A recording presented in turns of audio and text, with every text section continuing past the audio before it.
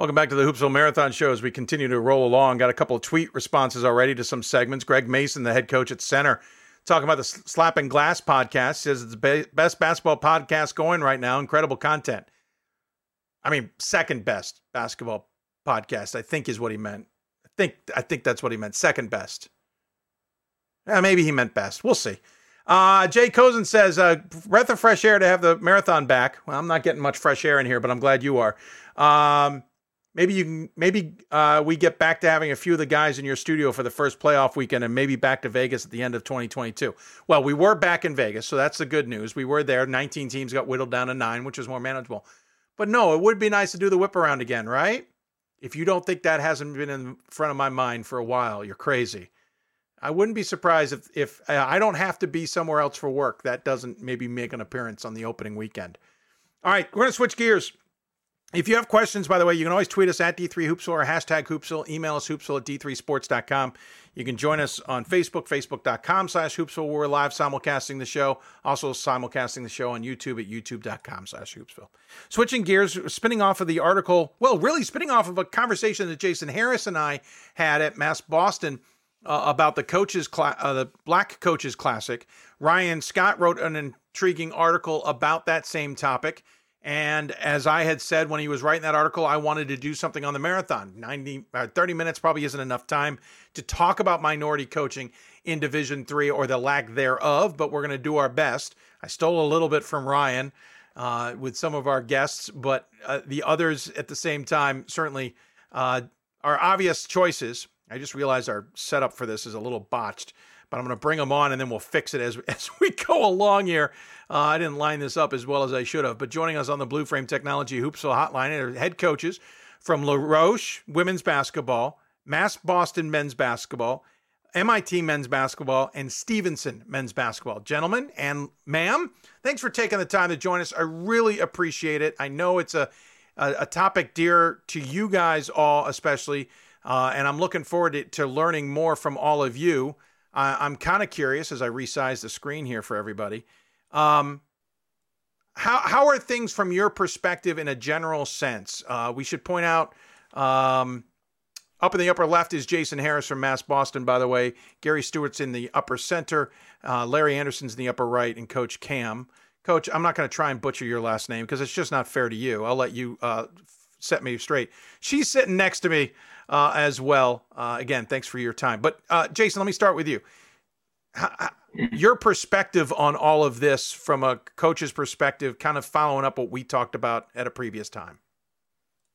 I think it's improving. I think it's encouraging. Well, first, Dave, I'll echo what Larry had mentioned. We'd like to thank you and thank Ryan and thank everybody that's shining a spotlight on this topic. But I think it's improving, right? I mean, I'm optimistic. We're heading in the right direction. I think it's also something that we're reminded of daily when, like we turn on ESPN and we see the Brian Flores thing. So it's not something that just happens in college basketball. It's not something that just happens on the men's side. It's something that we're reminded of daily. So we really appreciate you taking the time to shine the light on this, like I said. But I think we're all optimistic that it's going to continue to improve. I think hiring numbers were up last year. I think some of the positions that were filled, like we mentioned last time, are really high academic and really high integrity and really high profile jobs. And they were filled by men that were great coaches first, and then that happened to be men of color second.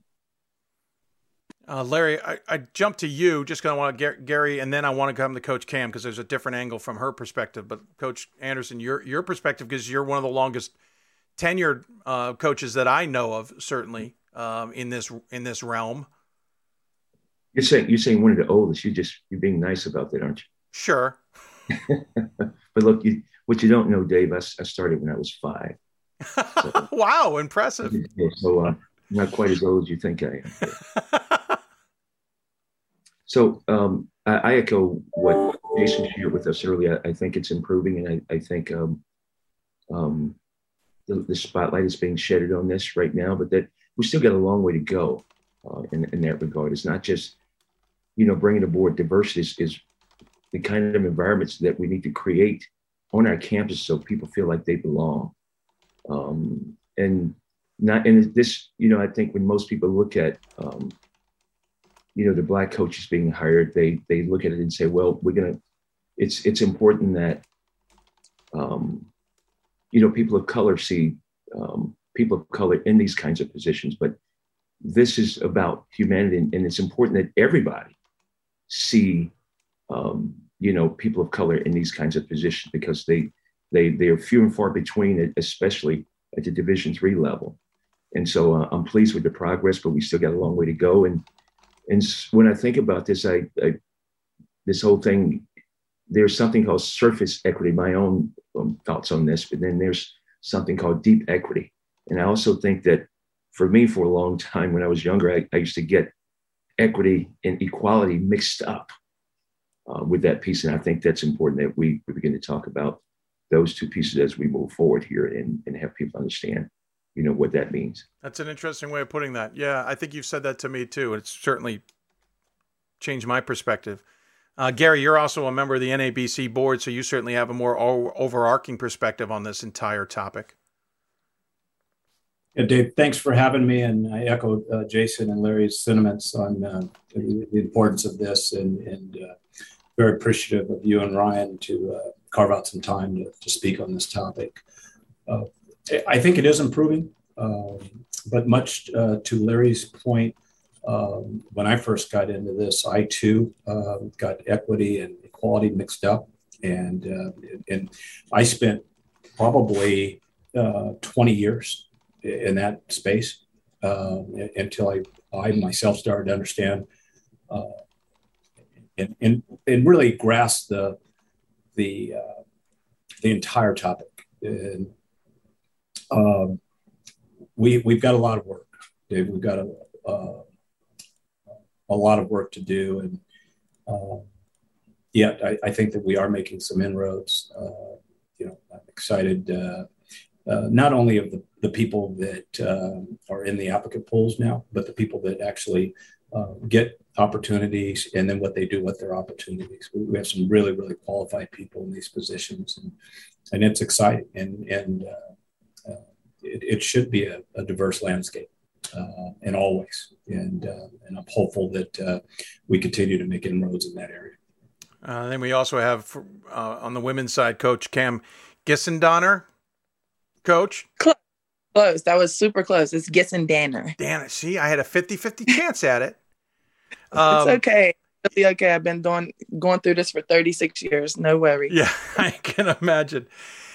Listen, not only are you but obviously you're a minority coach. You're also on the women's side. I'll admit, one of the things I was trying to do with this panel was get a little bit of evenness on men and women. And when I started going through the women's ranks and finding African-American coaches, there's a double-edged sword here, because yes, there's minorities being hired, but a lot of them are men.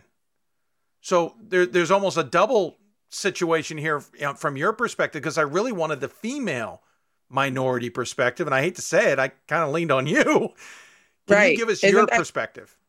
Yeah, it's crazy. I think I have a super unique perspective, because in the 9 years that I've been a head college coach, literally I've only seen 2 other people that have looked like me, and they were both male.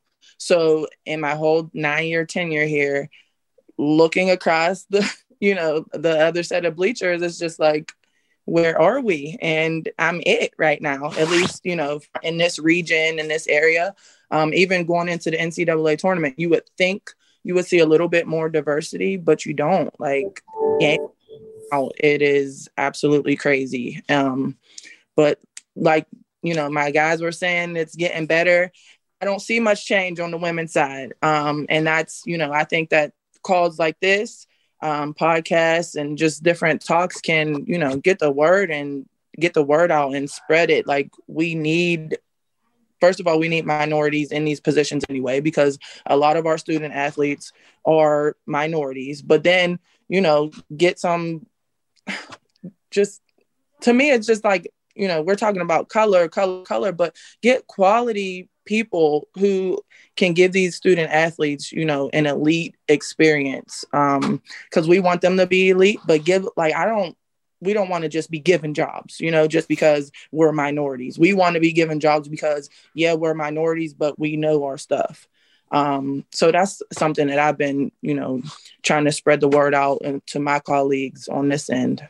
Well, and it brings up an interesting point of view because I think Jason said it on my show. I know I read it in the article, I think from Jason, and it was brought up in another perspective as well.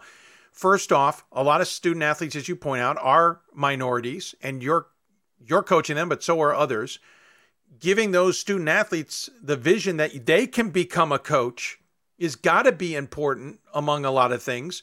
And Coach Cam, on top of that, as you said, it's also women telling them they can be coaches and to be not hired, and this is probably a follow-up we'll get to in later, not hired just because you might be able to recruit African Americans or some other minorities.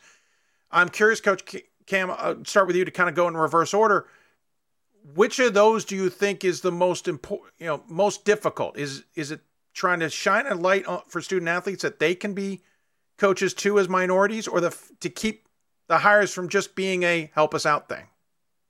Right. I tell my girls day in, day out, like, know your stuff, know exactly what you're talking about, be enthusiastic about what you bring to the table. And most importantly, be you, you know what I mean? So what you can't help if you're born a minority, born a woman, like none of that, you know what I mean? But you can control how you are presented to people. So I tell them that presentation is everything. First impressions are everything. Just be good people first and foremost. And I think, that those opportunities will come. But yeah, it is definitely, it's a struggle. I tell you that, but I take my job so seriously about being a role model to these girls because they're like, okay, I see Coach Cam, she's doing it and she's successful. Maybe I can do it too. So we don't play that around here. Coach Jason, you're the one who kind of put that idea in my head, a little bit of the hired because they can recruit African Americans and we need them on our campus, and B, being role models for future coaches. I'm curious if you could go a little bit more in depth on those larger thoughts. Yeah, well, I think like Coach Cam said, it's big to just stress you can kind of control the two things, your attitude and your effort. So you're always kind of walking into a room and representing yourself and your program like that. The notion of being hired to attract Black student athletes, that's not maybe necessarily as much at our level as it would be at in the Power 5 level. Sure. Where that kind of comes into play more. So I think I don't think that we are making an honest push to recruit African Americans or white students or rich students, or I think we're trying to get quality student athletes, quality men, right? That can also play in the Little East Conference, that can play against Coach Anderson and Coach Stewart, and they can hold their own. It's slippery, right? I don't want to say that hey, you can't be a coach because you're Black, and I don't want to say like, hey, you'll definitely get this job because you're Black and they need a Black assistant because they just lost a Black assistant, so it's something where you got to be prepared. And sometimes it might go in your favor. Coach Anderson, you obviously around MIT and then New England, where that landscape has changed a lot in the last 2 years in terms of coaching. And we'll get to Coach Jason's idea of the Black coaches event. But from your perspective, are coaches being in Division III, and to Jason's point, coaches being hired because they're good coaches, and are coaches being missed because maybe it's not being appreciated what they can bring to the equation? How much time do I have? Oh, that's a good point. Okay. I mean, take all the time you need is a risky way of saying it, but go for it. Okay. There are good coaches, all around the world. I'll say that first of all, and it's amazing to me. I'll use myself as an example. When I first got the job here at MIT, many of my friends and colleagues asked me, "Hey, Larry, how did you get that job?" And that was a great question. And I'm sure some of them really wanted to know how I got the job. They actually asked me, "How did I get to MIT?" And I said I had a 1987 Honda Accord DX, and I drove it all the way from Alice Springs, Mississippi to MIT. And that was the truth. Yeah. I said, no, that's not what I meant. I knew exactly what they meant. But on one hand, you take a look at it, and they many people might think that, hey, Larry might have gotten his job, just because he's an African American person, and he wasn't qualified to get that job. But we were. I think the lens. I always think about it through frames and lenses and how we look at things. What we're used to seeing, we might say, hey, look, I'm going to go and recruit a UMass Boston kid or a LaRoche kid or a Stevenson kid. What does that mean? Is that somebody like you already got it? They look just like the ones that are already there?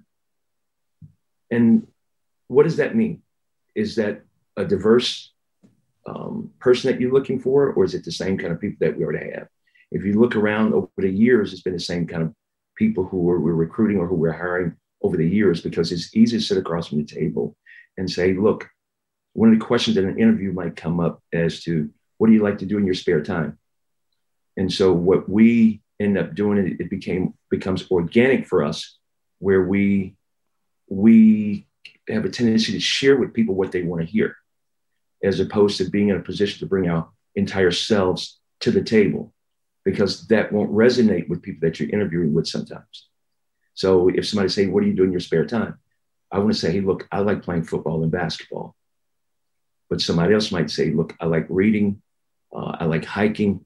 And that might resonate with somebody that's on the other side of the table, or those kinds of things. So I ask myself the question, then what are the kind of questions we're asking, and who sat around the table to come up with those questions and get at who's qualified or not qualified, but who might be the right match, whatever that definition is. And so when you take a look at many resumes, people will begin to look on the surface of who got the job, as opposed to what their background really is, and a background that resonates with them. So where I might have gone to volunteer to do farming and to help the family, make ends meet, where another person's family might have said, look, let me get some money here and let me help you collect some shoes. I'm going to take you to Honduras and pass those shoes out to people. Well, I did that myself. My qualifications and what I have would be worth more in that regard, because I generated those opportunities, but they don't resonate with everybody. So when we get jobs, those things outside of basketball, it look like that with basketball too, because I look at the things that assistants do, minority assistants do in their roles. And I look at what other people bring to the table, my friends in the profession. Well, that's what you did and that's what you did. Seem like the other person have equal or just as good a resume in that regard, but we don't see that sometimes, just because of the look and what we have on the surface. And so the kinds of questions that we come up with to get at who that person really is, and you got to really have a growth mindset, in this regard, and looking for somebody. They say, well, I took a chance on this person. I don't, that saying, using that language, that's not taking a chance. You got somebody who's here right now. If we can open our minds up and listen. So I think if we can begin to do those things, look at the kind of questions that we're asking, look at the kind of work they're doing, and try to resonate with those things, their backgrounds, and see, what their resumes look like. And I think the basketball piece is really simple, because at least in this sport, where I come from, we play basketball because that's an easy thing to do. One basketball can, provide opportunities for everybody to play. You just got to be able to stay on the court to play. But golf, we couldn't do that growing up because we didn't have the resources to do that. So having the growth mindset and taking a look and see if we have a world view on what a candidate should look like, not only for our student athletes, but for administrators and those who serve on these hiring and promotions committees. Gary, I'll just kind of give you the floor. Anything to follow up on what these coaches have said so far?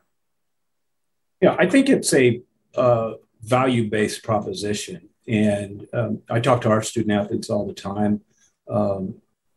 Obviously, you have to gain the wisdom, you have to gain the knowledge to be able to do the job. And coaching collegiately, or coaching in the high school ranks or junior college ranks, it requires your ability to manage people. And, there's so many other attributes that go into being an effective head coach. If Jason Cam and Larry have mentioned those, some of those. But for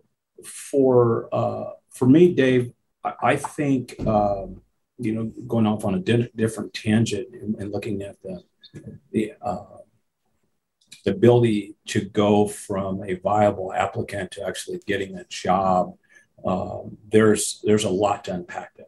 And I've partnered with a couple of guys that are at the Division III level, that how can we get more people in the pool? Secondly, how can we get more qualified people to the table, so that not only that they are a viable candidate, but once they are named a head coach, are they able to be effective and keep their job? So I think there's a lot of things here, a lot of different directions, but I think the most important thing for me, just my own personal perspective, is not to just kind of react and be in a reactionary position to the things that are happening, but to get proactive in the process and say, how can I really make change? And that kind of starts off with your original question about how is it now versus how has it been in yesteryear. We have to have more people that are impactful, that are affecting change to really move the needle. I could go in a bunch of different directions. I don't know where to take it next necessarily, but I do want to ask what I think is a tough question in terms of a tough reality. And that is, you hear in the real world sometimes of having to fit the norms, to meld yourself into what you aren't necessarily to get opportunities. And I don't know if I'm saying that right, but is there still a concern, or is there still a process, consciously or unconsciously, that when coaches of minority descent go for a job, they have to fit, and granted, all coaches have to try and sell themselves, but also fit where they're applying, but even more so fit and become more the norm, as it were, than to be themselves as applicants. Does that make sense? And Coach Cam, I'll start with you just because we haven't heard from you, and then I want to go to Larry because I see him his head nodding. Do you worry that that's out there as well, and that hurts applicants' opportunities because they're not being themselves? Right. That's a great point. I definitely think that, for the most part, first and foremost, you just want to make sure you're a fierce competitor, whether minority or not, woman or not. We want to be fierce competitors in this profession. So if you're not that, then I say don't even apply, because at this point, I want to shake up any room that I go into. Being normal or being, put in this little box at this point is not even an option for me in any job that I do. So, I think that sometimes even me as a Black female, we have a tendency to be known as like, we're a little bit angry. We have an attitude. I'm just being honest with this perspective right now. People don't want to hear this, but this is what I hear on a daily basis. And these are some things that I tell my girls every day. This is how we are looked at. So, of course, we're told to be professional, not speak up, not, have a voice in, what's going on. And I think that is a little bit intimidating, to some of these search committees when they see people like us. And, somebody like me, I have a colorful personality. But at the same time, I was raised the right way. And, I know how to act, and I know how to be a chameleon in whatever room I go into. You know what I mean? So it is definitely hard, to try to be yourself, but at the same time, show what you have. And I think that, being authentically you is going to get you in those rooms anyway. You know what I mean? So we need to stop that. Like, oh, she's too colorful. Oh, she's too, her personality is loud. Be you, because I think that'll give you even more opportunities and chances, because you'll be surprised how many people would rather that than somebody who's, quiet, somebody who just is a yes ma'am or yes, whatever. We need more people to be colorful. So I encourage people, like, what you were saying, I encourage people to just be you. That's what I try to do every single day. I don't know a lot of coaches who aren't loud on the sidelines. So, I mean, it's fine, right? as like the refs that look at me because they're like, they're, oh, we don't see people like her, but I know my stuff. So they look at me and they're like, we don't want her talking to us like that. So, you got to know when to go, when to fold on, all that kind of stuff. But those are things you learn along the years, That's a whole other element of it that Absolutely. Yeah. Jason, I saw you raise your finger, but let me get Coach Larry first real quick. Your thoughts on that idea? Well, that's what I was trying to share in the beginning. It's I think the education piece for all of us, especially those who have a seat at the table, understand how important diversity at that table is and what we look for in a candidate. I know I don't know if I don't want our point guards. I want some power forwards, some wing guards and somebody who can rebound, just somebody who can shoot it and put it in the hole. So you mix it up and you have that diverse pool. And I think those same people at the table who are making those decisions need to have a broad perspective and an open mind about, what's needed, not just for right now, but if we're going to be a world-class institution, you have to be good people first, but you also have to have that broad perspective and bringing in a diverse group of people so we can provide those opportunities for people to learn from that. There's more than one way to do things, or there's more than one way to coach. And I think that starts with people who are making those decisions and educating themselves and getting outside of their comfort zone and looking for a particular candidate. We're talking about, hiring a minority coaches here. I think in my experience, in higher education, not just here, but at Russ College too, it's easy to find those people within your circle. But a lot of people, thinking about the equity piece of that, how do you, end up hiring somebody who's don't think the same way, don't have come from the same culture, who might act a little different and listen to a little different music than you and see their value, their world-class value and have an opportunity to be put in one of these positions. So I echo what, Cam is saying and what Jason and Gary said in that regard. Jason, I saw you react to the chameleon comment. I think you called on me. What Coach Cam was describing there was code switching, right? Code switching, and what you're talking about is going into a room and not being yourself because you're what you think they want to see. But my advice would be to be yourself. We've been code switching our whole life, so I wouldn't be concerned about that. But like Coach Stewart said, when you get the job, being prepared, right, so you can sustain your success, and that's really the best thing to pave the way because. Coach Larry, Coach Stewart, Coach Cam, like their success is what kind of paved the way. Coach Larry being so successful for so long at MIT, they may have thought he got the job because he was Black, but they know now that's not why he has the job, right? And that's probably the same with Coach Stewart and Coach Cam as well. So being prepared and doing it your way, because when it's over, it's over. And so don't do it somebody else's way. You do it your way. And that way, if it doesn't work, all right, then at least you know that you did it your way. Coach Gary, I don't know if you have anything to follow up on that, but my one question for you, being an NABC board member, and I know you don't speak for the WBCA, but how much do those organizations, or how much can those organizations help try and move the needle, as it were? Well, the first part, just to complete this last question, Dick, Cam, Jason, Larry, and I take from a lot of different areas and a lot of different people. And there's a lot of different ways that we will approach a ball screen. And Jason might, depending on who's involved in it, he might go underneath. I might switch it. Cam might down it or ice it. And Larry might hedge it and go over the top. And the four of us will debate that. And I might come around to one of their concepts in regards to how I'm going to approach that. But the implementation of it has to be authentic.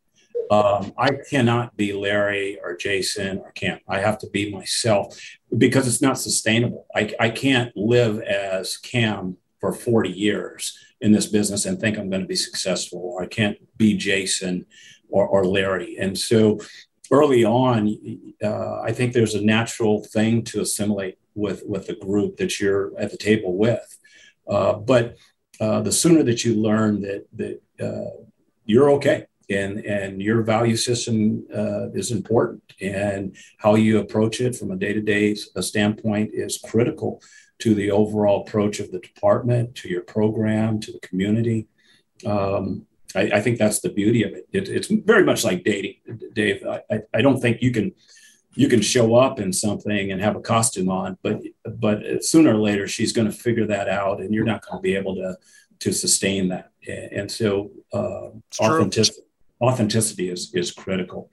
And then the 2nd point, I don't want to be long-winded here, but to the 2nd piece of that question, the NABC and the WBCA are working tirelessly to address this issue. I'm part of the Race Reconciliation Committee for the NABC, and we meet regularly and have really robust conversations, and really take it from a position of how can we affect change, and what does that look like? And there's a variety of different topics that we can take and really screw down to the bare essence of do you go left or do you go right, and how does that look, and what is our objective? But those conversations are taking place, and they are also leading to effective programming, and also leading to an understanding, Dave, of we've got a long way to go, and they're tough topics and they're tough challenges, but we're not backing away from those things. We're embracing them and slowly making inroads. I know I've taken a bunch of your time. I got 2 questions I wanted to kind of touch on a little bit, if you don't mind. And I wanted to finish, Jason, with your Black Coaches Classic and get everybody's reaction to that. But I want to start with where you guys are located. Coach Cam, you're in La Roche, western part of Pennsylvania, eastern Ohio region. Coach Jason, Coach Larry, you're in Boston at 2 very different institutions. Checkered, as one person on Twitter put it, checkered history in Boston when it comes to African Americans. Coach Gary, you're in the Baltimore area. That's a little bit more of an interesting dynamic, I think, considering Baltimore's history, but also the fact that you're at an institution that's trying to open doors, as it were, at least from my perspective. I'd love to get all your takes on your locations and how it's impacted you as a coach / what you're doing as a job, because I think you all come from different perspectives that is kind of unique. And Coach Gary, we'll start with you just because I let you hang for the last one. Yeah, I think, Dave, you learn very quickly that brick and mortar is nice, but people matter.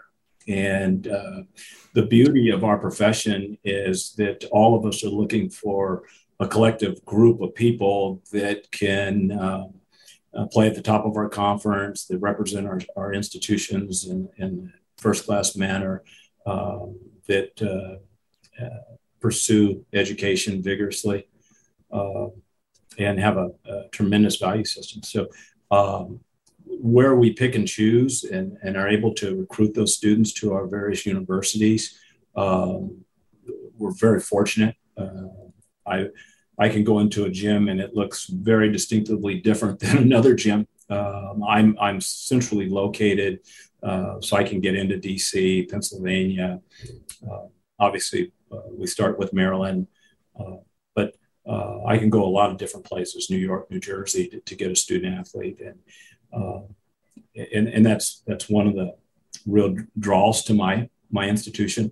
And in that, I'm within 3 or 4 hours in some of the most affluent areas in the world. And I'm also in some of the more challenged economic areas in the world. So I'm just really, really fortunate, Dave. I don't know if I'm answering your question yet, but I'm really fortunate to be able to be in this location. We've got a world-class institution in Baltimore.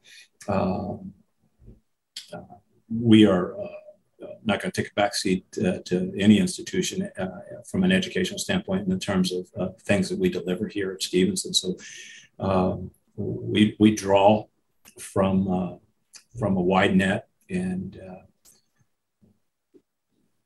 obviously the institution benefits from it. It's a diverse net. The populace that we serve is meaningful, impactful, and we're fortunate where we are. No knock on Stevenson. MIT's got this building that twice a year the sun lines up with the hallway. I'm just saying, slightly different, but okay. To your point, we'll get to Coach Larry in a minute. I want to go to Coach Cam, not keep her waiting. I will tell you this: that there's been many a day that Larry and I have sat with each other for a second, and then we depart to go to different gyms. So we're trying to win the same trophy, but we might be in different gyms. That's true. Yeah. Coach Kim, you're located in an interesting part of the country. I'm curious the landscape and the perspective from your position. Yeah, I think Pittsburgh is decently diverse. It's not the best, it's not the worst, but it's decent. But I will tell you that I make an intentional effort to make sure my team is colorful, if that makes sense. I don't want all the same people from all the same area. I want to give my kids the most diverse experience possible. Now, are we 90% minority? Yes, absolutely. But we have, kids that come from affluent backgrounds, kids that, struggle financially. We have kids from all different perspectives, but I make it an intentional act to get those kind of kids from everywhere. But also on the back end, you think in the back of my mind, I don't know that I'm helping to diversify LaRoche University as a university, you know what I mean, itself. Us and a men's basketball team, we really help our university when it comes to that. I look at the other sidelines, other teams, and we are by far in this area one of the most colorful teams. I hope I'm saying that like in the most tasteful way possible. But we play against a lot of white teams. They might have maybe one black kid, maybe two, but in this area, that is what we see. But like I said, I just make it my intent to make sure that we look like that, to make sure we're not all the same. That's just my job and my duty. So makes sense. Coach Larry, your quick thoughts at an institution that we've already determined due to the building is better than Stevenson. Okay. All right. Like all institutions of higher learning, people always, prospective student athletes always ask, hey, what are you looking for in a prospective student athlete? And I would say we're looking for straight A students, straight A basketball players, and more important than that, straight A people. But I think all institutions are doing that. And that means, they're going to be around my family. You want to be able to say, I want to be able to name drop with the kind of student athletes I get here. And not just them represent us well, but we represent them well. Their start as your customers, and you're trying to recruit your customers. Then you want to bring them in and say, okay, when they get here, do they feel like they belong? I think about two things. What do you find first? Do they find their people first, or do you find their purpose? So they all know they want to get a great education. We can offer that. We can offer an opportunity to play a high level basketball, and then have an opportunity to go out in the world and impact it, from not just from an economical standpoint, but more important than that, the humanity standpoint. So we can cast a really, really wide net, and we have to, because there's no pipeline. As Gary talked about in our conversation that we've had on the road out there recruiting, we might be in a different gym. I have a chance to recruit less than 1% of all the student athletes in the whole world. When you say that sounds like a small number. But when you think about 1% over the whole world, that's a lot. And so, but finding that right student who want this kind of education and want this kind of environment here in Boston, because it's one that's diverse here too. Because there's a college campus on every corner, there's a hospital on every corner, there's a church on every corner. So one thing about being here, you're never going to thirst for an intellectual conversation. And you're going to find some good food. All the restaurants are good here too. That's so, having that's a real plus. But we still got a ways to go in terms of, diversifying and being much more equitable and creating an inclusive environment on our way to belonging. Coach Jason, quickly, your perspective, if you don't mind. I know it's slightly different, though, in the same city as Larry's.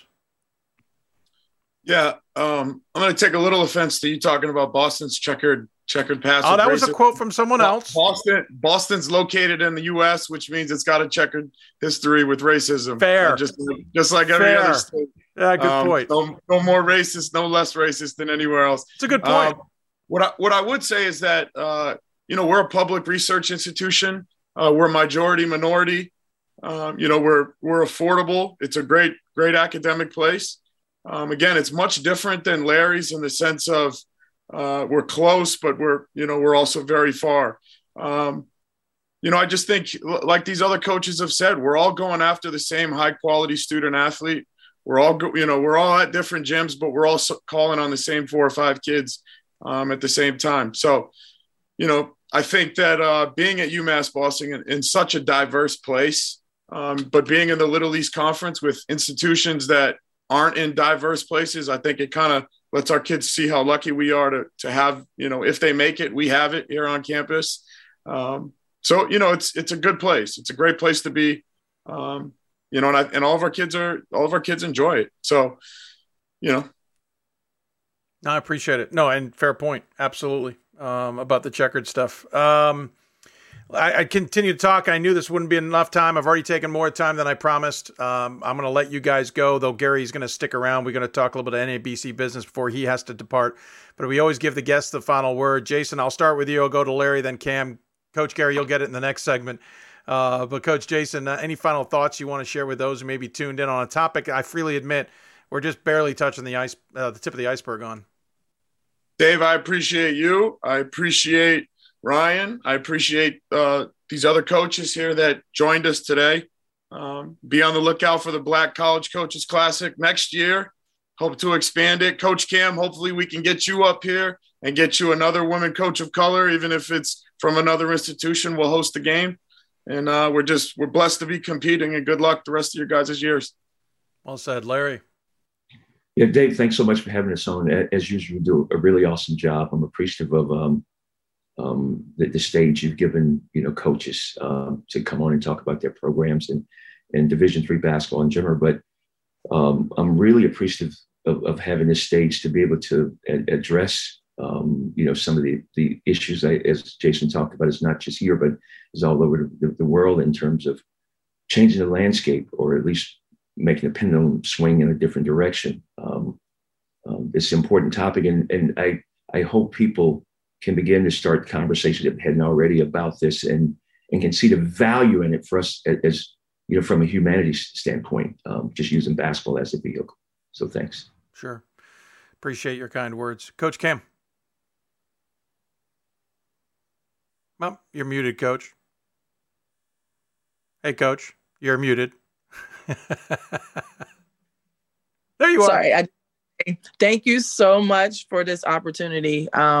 It's just been a humbling experience, and just talking to you guys in this 30-minute segment just really puts it into perspective just how blessed we really are to be in these positions, because as we can see, they're few and far and in between, but we have been selected. So even though, we're talking about change, I'm also just grateful to know that we are the catalyst to even, begin to start thinking about change. And I think it starts with administrators. It starts with search committees. It starts with the higher ups, so yes, these coaches are having these conversations, but I think that they also need to have those conversations too.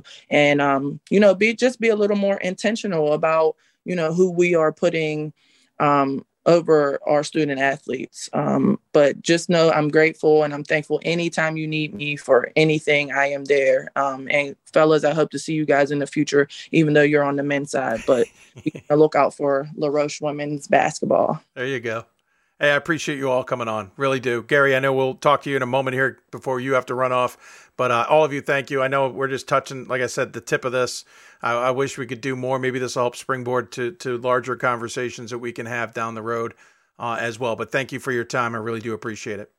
Dave, if we did have just 20 seconds, I did want to, I'd be remiss in not mentioning Charlie Titus. There are several people that have been instrumental in our ability to be on with you today. And Charlie's just one of many, but has played a significant role in a number of us that are on this call today. Good call. And so I wanted to do that. No, please. I'm glad you interrupted to do that. Well said. I know Jason probably more than echoes that thought. Considering he's had him as a boss. those are big shoes right there. Those are big shoes in many ways. Real.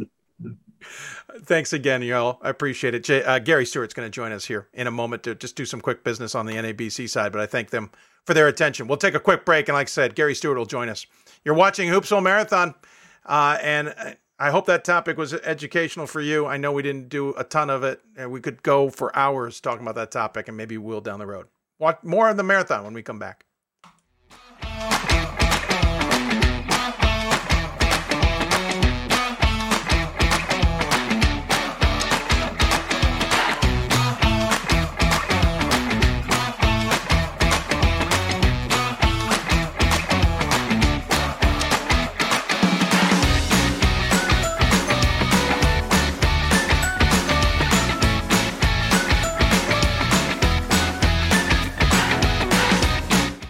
NCAA Division III teamed up with Special Olympics, and in giving the gift of sport to those for whom it seemed an impossible dream, we are working to make this a better world. Help us keep that dream alive. You can make a difference. I did receive a non-athletic scholarship upon entering school. I got the presidential scholarship, which was huge for me. I think there's more opportunities for academic scholarships in Division III. I did receive academic scholarships. Just being involved on campus, being a leader, all those things combined kind of get me recognized. It's a great experience for me.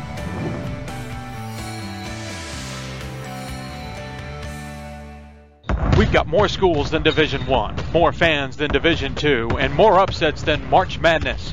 There's 800 programs with over 11,000 games leading to 2 national championships. And we've been covering it all for over a decade. From Eastern to Occidental, from Puget Sound to Piedmont, from Southwestern to the University of New England, and from Hope to Calvin. Nobody covers Division III basketball like we do.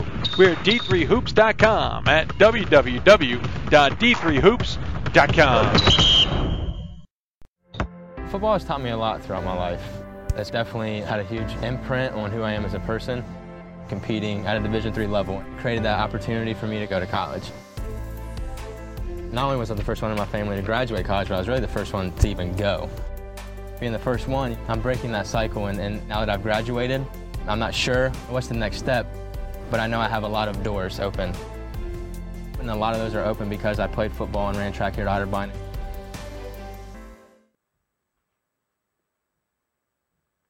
Welcome back to Hoopsville, everybody. Coming to you from the NABC studios. Appreciate the time everyone's given us on this marathon show. Continue our conversation. We'll bring Gary Stewart back in now, who's also not only the head coach at Stevenson University, he's also on the board of the NABC and future president of said board for the NABC.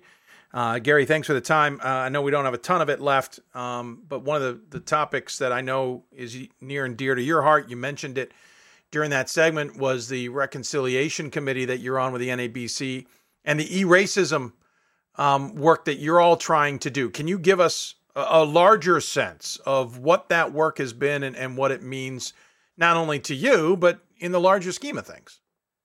Well, the NABC Racial Reconciliation Committee is a committee that looks at a number of different things. Case in point, I'll just give you two areas. SAT and ACT required sports and so that issue and where we stand on that. We're touching right now on affirmative action and where that's going with the Supreme Court and filing amicus briefs in regards to that, and but also what kind of programming that's needed in this time. And so some of it's bringing awareness to an issue. Some of it is really trying to make impactful change in the basketball landscape. So really, that's what our mission is, and we look at that globally. We look at that in all divisions. We look at it at a grassroots level, and ultimately, the one premise is how can we make things better. So, touching on that, Dave, the E-Racism part is a group that was formed. Myself, Joe Dwyer, and Angela with College Insider, Arthur Hightower with the San Diego Chargers, and Wills Wilson and Gene Marshall, the AD at Hampton, and the former coach Wills Wilson at Rice. So we formed this group shortly after George Floyd's untimely death, and we do similar things that the Racial Reconciliation Committee does. We want to bring awareness, we want to bring change, and I know we don't have a lot of time here, Dave, but it's a really incredible organization that has a lot of people that are members, whether it be at Division I, administrators, coaches. We have people on the women's side. We have small college coaches involved. We have people outside of basketball involved. It's a fabulous group, and really have some unbelievable initiatives that we're trying to roll out. Yeah, it's an interesting topic. I love the name E-Racism. There's so much you can do with that, and I kind of enjoy that kind of wording or positioning of something to get someone's attention. We're going to see a lot of that in D3 to D2 to D1, kind of that initiative a little bit. I know it's not one season's enough. I know there's more conversations to be had. What do you hope to move forward with this after at least getting it off the ground and getting the attention it needs to start having before taking it further? Well, it's really about fairness, equity. It's really about reshaping the landscape. So there are different areas, Dave, that we're working in. For instance, there's a coach's solution part where we recommend primarily minority candidates for jobs. And specifically at the Division I level in men's basketball is where we started last season. And 7 of the people that we put forward ended up being hired. And so if you look at the numbers, that's impactful because that's a landscape that the populace that basketball serves, there's a certain percentage. And then the overlying leadership, that data and those numbers are diametrically opposite of the populace it serves. And so we're working diligently to make inroads in that area. So that's just one of the several areas that we feel like if we can do some of the initiatives that we set forth and do it well, that we'll be better off for it. And everybody will be. College basketball will be better off for it. Institutions will be better off for it. And our student athletes will be better off for it. To switch gears a little bit, I hope is all right. There's much more work on the NABC side that obviously takes a lot of your time as a future president of that board. I know Division III at the NABC level has certainly gained more and more respect from the work of the Charlie Brocks and the Paige Moyers, Pat Cunninghams, etc. I'm just curious your take now that you're kind of in that position where, and in my opinion, you've also kind of garnered extra respect from your D1 experience. It feels like you can kind of hedge that a little bit to help move D3 in a continued better position in terms of coaches at the NABC. Yeah, the aforementioned people that you mentioned, along with Mike McGrath, work tirelessly. They are tremendous representatives of Division III. And one of the things that's come out of COVID, Dave, is how we do business and how we communicate. And so now we're able to engage our brethren in a way that we weren't doing that before with Zoom and the ability to get on a Zoom call with Congress and really have robust discussions about a lot of different topics. We're able to have that type of engagement more often than we did in the past. And the result of that is that Division III is better. And we're able to look at a lot of different topics and get a lot of different information from a lot of different people in different regions of the country. What might have taken us 8 months to a year to get a survey out, get the information back, get the communication going, now that's happening in a more timely fashion. And the result of that is that we're able to impact the student athlete at a greater rate. Obviously, the student athletes benefited in Division III. We've had the All-Star Game, which has made a huge impact on the men's side of things. The women have emulated that as well. Granted, COVID has derailed a few things. I'm not trying to predict the future necessarily, but it's certainly the NABC continues to try and move directions to benefit the student athlete, but they're also trying to benefit their own coaches. What's the overall message to anybody who is a member or anybody who isn't a member of the NABC on what you all are doing to try and make the program the best possible? I think everything, Dave, and when I say that, that's an easy thing to say, a hard thing to do. But we are trying to educate. We are trying to bring awareness. We are trying to get more of a diverse populace into our pool. We are trying to really bring credit to basketball in a way that we haven't done in the past. Typically, basketball has been a reactionary body where things have happened and then we react accordingly. Now we're being much more proactive. Division III has benefited from Craig Robinson and Nate Pomley's vision for what this looks like moving forward. And just one of the things is think SAC, if you will, and what SAC does and how impactful it is nationally with the NCAA.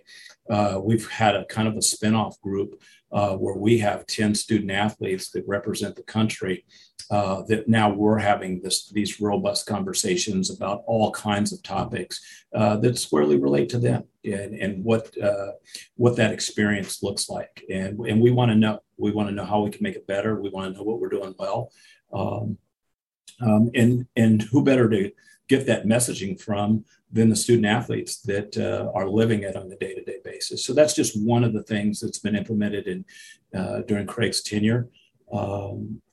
But like Jim Haney prior to Craig, he sees the value in all levels. Division III is very, very important to the NABC leadership. And we have a voice. And I think that's important for all coaches at the Division III level to know that the NABC values Division III basketball and wants to hear from us, the coaches that are involved with Division III basketball in ways that we could shape it and move this forward for all.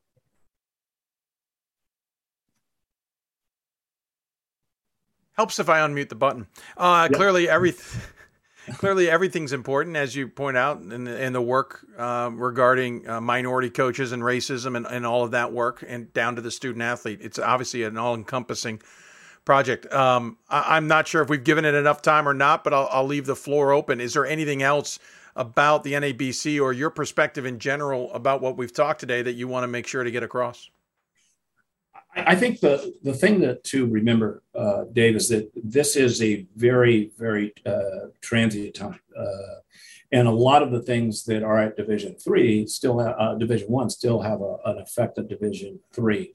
What does the NIL look like moving forward? What is the transfer portal and what effect is that going to have in 2025, 2026 as we project out?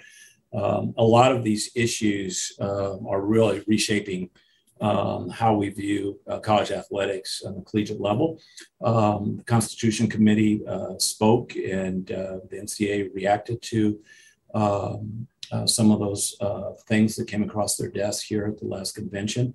What will those things look like as we unveil those new initiatives and how will they affect legislation? All of those things make for very precarious time, but there are one overlapping thought whether it be the NCAA, whether the NABC, the WBCA, that is, how can we create a better experience for the student athlete? And as long as we work from that premise, there's going to be great ideas. We will vet those ideas and try to implement the things that we really feel strongly about. Well, Gary, as always, I appreciate our chats on air and off air. We don't get to do enough of them, unfortunately, mainly because they take so much of our day. Let's be honest. But I do appreciate it as always. And thank you for your time. I look forward to chatting with you both on air and off air in the future again, because I always come away conversation with you or Jason or Larry or whomever with certainly a different perspective on many things. So thank you for your time. As always, we give you, the guest, the final word. Any final thoughts you want to share with those who may be tuned in? Dave, I just want to thank you. You play a valuable role for Division III athletics, and I know how hard you work. Obviously, I have a great friendship with you. You and I have partnered on projects before, so I know that 2 a.m. I can call. Well, I know you're awake. I wake up. Yeah. I know you're awake, but I'm so appreciative. And speaking on behalf of all Division III, we're very fortunate to have you and continue to do the great work that you've done so far. You're very much appreciated. I appreciate that. Thank you, Coach. Means a lot. Yeah. Few projects you can call me at 2 a.m. on. I can think of that's happened, or we're still in your office at 2 a.m. That's happened before too. We've been there too. Yeah, yep. We have. Wishing we had thought about food earlier and realized we were screwed. Exactly. Hey, that view looks familiar, by the way. Hey, thanks for the time. Take care of yourself. Look forward to catching up with you down the road. Good luck the rest of the season with your Mustangs. I know we didn't talk a lot about them, but we'll talk about them somewhere down the road. Thank you, Dave. I appreciate it. Absolutely. Gary Stewart joining us on the Blue Frame Technology Hoopsville Hotline. Got to get quickly to a break, because coming up next, we're going to talk to both committee chairs about what to expect when regional rankings come out next week. There's some quirks coming, folks. Just warning you now. It's a segment you're going to want to watch and listen to as well. You listen to Hoopsville, presented by D3Hoops.com from the NABC studios. Back with more after this. It's on us to stop sexual assault in any way that we can. To get a friend home safe. To never blame the victim. It's on us. To stand up. To make our community safe for all. It's on us. It's on us to look out for each other at parties. It's on us. To be more than just a bystander. To step up and say something. It's on us. All of us. To stop sexual assault. Learn how and take the pledge at itsonus.org.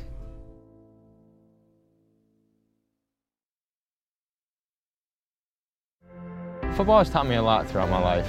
It's definitely had a huge imprint on who I am as a person. Competing at a Division III level created that opportunity for me to go to college. Not only was I the first one in my family to graduate college, but I was really the first one to even go. Being the first one, I'm breaking that cycle, and now that I've graduated, I'm not sure what's the next step, but I know I have a lot of doors open. And a lot of those are open because I played football and ran track here at Otterbein. There are over 480,000 college athletes. Only 2% would go pro. That means over 470,000 will not get a shoe contract. No autographs. No private jets. No fan clubs. No Hall of Fame inductions.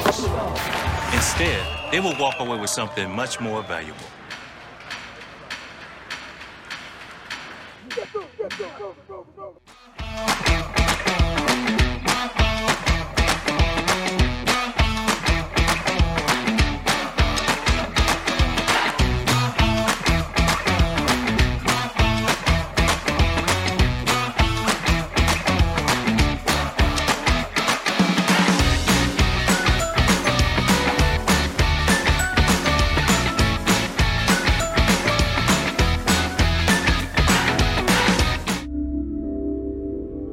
This is why we love sports. It's in the way they play, free from the pressures and all the money talk. Playing for simply the love of the game, where everyone has a shot at their definition of success on and off the field. This is what we love about sports, and what we can still love about college sports.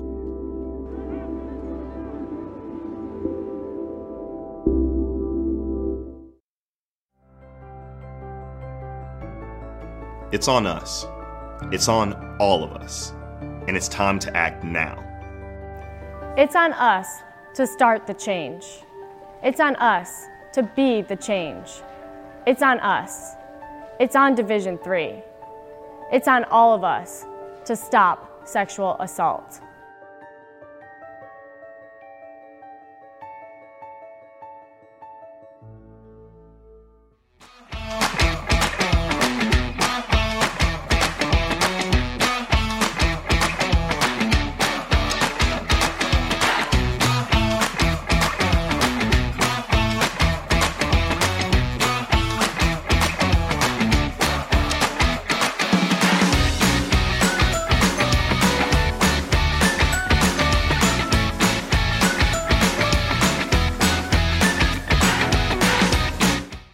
Got more schools than Division I, more fans than Division II, and more upsets than March Madness. There's 800 programs with over 11,000 games leading to 2 national championships. And we've been covering it all for over a decade. From Eastern to Occidental, from Puget Sound to Piedmont, from Southwestern to the University of New England, and from Hope to Calvin. Nobody covers Division III basketball like we do. We're at D3Hoops.com at www.d3hoops.com.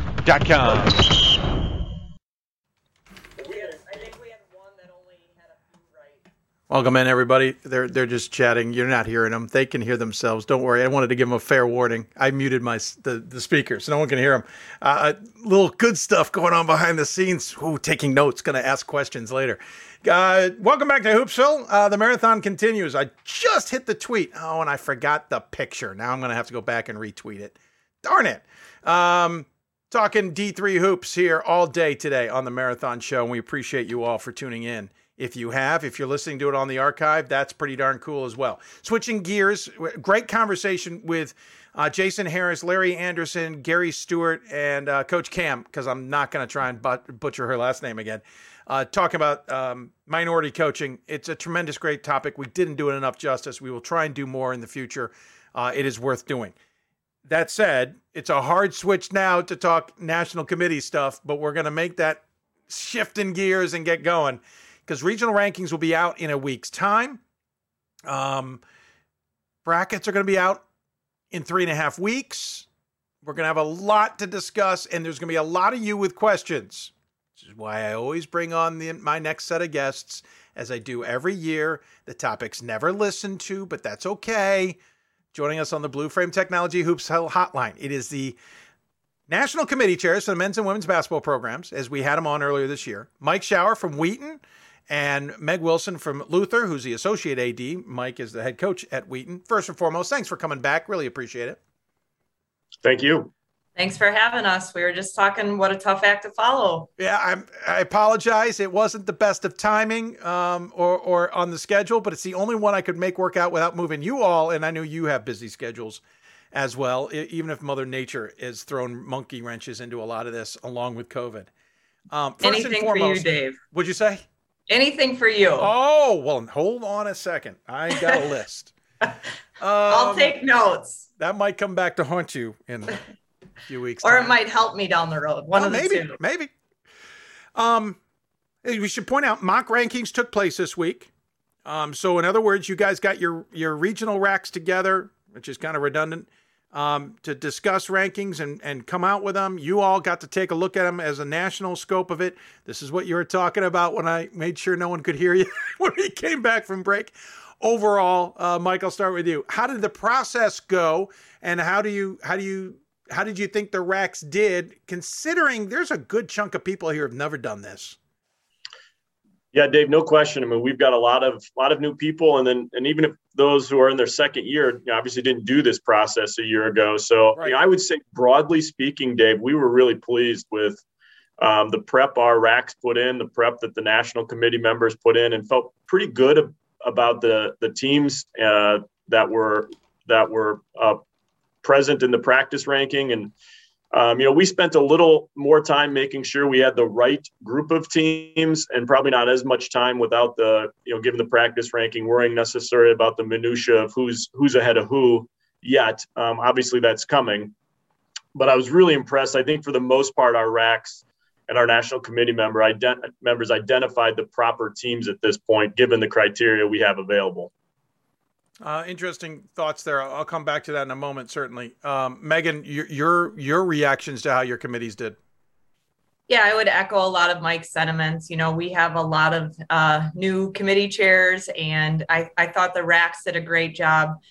We definitely spent a lot of time on our national call, kind of drilling down and looking things, and we made some switches on different regions because we really wanted to make sure we're doing things right from the get-go. And so not that we were maybe not looking at as closely at it this week as we're going to have to in a couple weeks when we come out in 1 through 9 or 8, depending on the region order versus alphabetical next week. So spent a lot of time, super proud of our committee chairs and the work they did and the patience. And I feel like we're in a really good spot.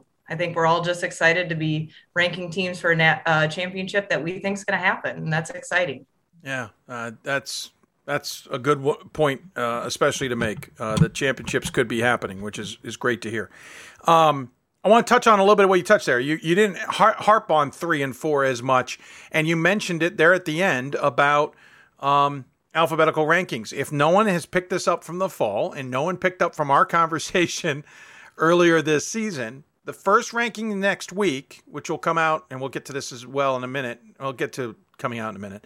They're going to be alphabetical. They're not going to be ranked in numbers. So, yeah, that gives you a little bit of leeway to not worry about who's 3 and 4, because in the grand scheme of things, it doesn't matter if you're coming out alphabetical. And we should point out it also doesn't matter because you're not going to use what position they're in the following week. Correct, Mike? Correct. Yeah, and I would add, it's not that we didn't worry about who was 3 or 4. The truth is, Fair. Dave, there isn't a 3 or 4. Meaning, Fair. Right now, the difference isn't that we concluded we didn't worry about it. I actually don't think there is a 3 or 4. I think it's at this point we are without such a significant piece of criteria, which is the regionally ranked results, that to put them in order firmly at this point, I don't think we can do until we get the criteria. So it's not that we didn't worry about it, but I actually don't know that we can say with definitive confidence that a team is actually ahead of another team yet because we're missing the criteria. And I think the other thing, Dave, one of the things that is really obvious the first time through the process is we are ranking a lot more teams. And so there are going to be more teams with regionally ranked wins, and there are going to be teams with more regionally ranked wins to their resume because of how many teams we're ranking. And so I think one of the things that's become real obvious, and for those of you that follow the process, to keep an eye on is the committees are going to have to be very discerning about the value of a regionally ranked win. There is going to be great disparity between certain regionally ranked wins. They are not of the same value. And so I think we're going to have to really identify, how good are these regionally ranked wins in comparison to another team's regionally ranked wins, because we are just ranking so many teams as compared to previous years. Yeah, I'll get to that in a moment. I want to dive into that a little bit further, but Megan, first, your reactions to that fact that, again, it's alphabetical next week. To some degree, it takes a little bit of pressure off, making sure you hem and haw over 3 and 4. But to counter that just a little bit, you got to get these racks kind of up to speed with how you feel as a national committee. Yeah, absolutely. And to echo what Mike said, I don't think in a mock ranking I've ever found it more difficult to go through the process since we've talked about this so much. And I've never thought about making chocolate chip cookies the same way again since Mike's analogy. So, we talked at length with our committees, and I sat in on multiple region calls this week too, just to kind of help out. And, we are missing so much. So the number of times we said, this is going to play out here in a couple of weeks, and this will look much differently in a couple of weeks. If I had a cookie for every time we said that, we'd have a few dozen right now, but it's such a big part of the criteria that you're missing. And I guess until it was brought up and pointed out in that manner, like Mike and I talked about the last time we were on with you, I don't think I realized how difficult it is to determine 1 through 9 without that piece of criteria. Let's start with that criteria because, again, it's a results versus regionally ranked opponents that's missing because you don't have any rankings to base it on. In the past, in the first week, we've gotten a numerical number without that data point. And again, as we've discussed on the podcast that Pat and I did back in November, and as we've discussed in the show early December, late November, whenever the heck that was, I understand the reasoning for alphabetical. At first, I was losing my ever-loving mind, but I totally appreciate the perspective. Okay, you just got done with mock rankings. You're going to have to do that all over again and have the same headache before then switching gears and having results versus regionally ranked opponents, which is going to probably bring in its own headaches as people got used to doing it a certain way. We brought this up, so I'm kind of curious if any conversations have taken place. Do the mock rankings. Make it a practice. That's fine. Release them publicly, alphabetically, so that when we hit week 1, you do have the VRO data. Has that thought moved forward in any way? And now that you've done mock rankings and you're getting ready for week 1, does it still make sense, or does it now no longer make sense? And Megan, I guess I'm sorry, Mike, I want to start with Megan just because we've been going the same order. I figure flip it up, but I hope you don't mind. Yeah, I mean, I think that makes a lot of sense, to use this week as the alphabetical week, and then week 1, we are actually have that primary criteria, and it gives us a better picture for a little bit longer of a period.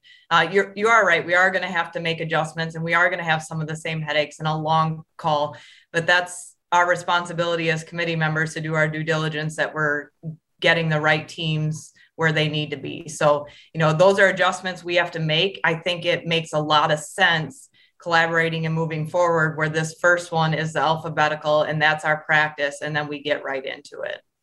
Mike, go ahead and react as well, but I'm also curious if you've had conversations about the idea, but answer however you want to. Yeah, I feel like the same way I did earlier in the fall and with greater intensity. I think we should do the first ranking as alphabetical because of the missed criteria. And I would love to move it back a week so that we can get the regionally ranked results sooner and in the process. So I would feel the same way I did before. And I think the first practice ranking probably intensified that feeling a little bit. And so, Dave, as you know, nothing happens in Division III sports specific very often. So the conversation is certainly happening, but to suggest that there's momentum in other sports towards that end, I would have no idea. And I don't even know that the alphabetical ranking will continue past this year. Yeah, we should point out it's a trial go back period. to what we were doing before. My stance is pretty clear. I think it's tough to put them in order until we have the whole criteria. But I do think going back a week so that we get to the numeric ranking a week earlier makes a lot of sense to me. Well, and full data a week earlier. I mean, we always said after week 1, don't worry about this one because after week 2, it's irrelevant because et cetera, et cetera. But we'll see a team sitting in 3rd. You're like, no, wait, next week they're going to be 8th. All things else equal, things could change certainly. And by the way, let me know who you want me to call. I'll start freaking lobbying on this thing. I only require a small stipend in return. 6 figures. That's all. I put a dot in there, so it's really less than you think. Let's move on to the more numbers. So there's a quirk here, and please explain it to me. We went to 10 regions, but as I understand it, each region is at its max percentage in terms of ranked. And I've always been under the impression that a sport/region could determine how many they want ranked in their region. But I get the sense this time around, because it's new, that's not the case, that you guys are kind of handcuffed to having the max. Am I in the right ballpark or am I completely mistaken? Yeah. My understanding is it's 20%, Dave, in each region, so and that is what we are expected to rank. Is 20% of the teams represented in a region rounded to a numeric value. So it's not obviously 20% isn't always a precise number in each region. So that's my understanding of it. Whether regions or places can deviate from that, I don't know. We're going to rank the 20% in the number we've been given.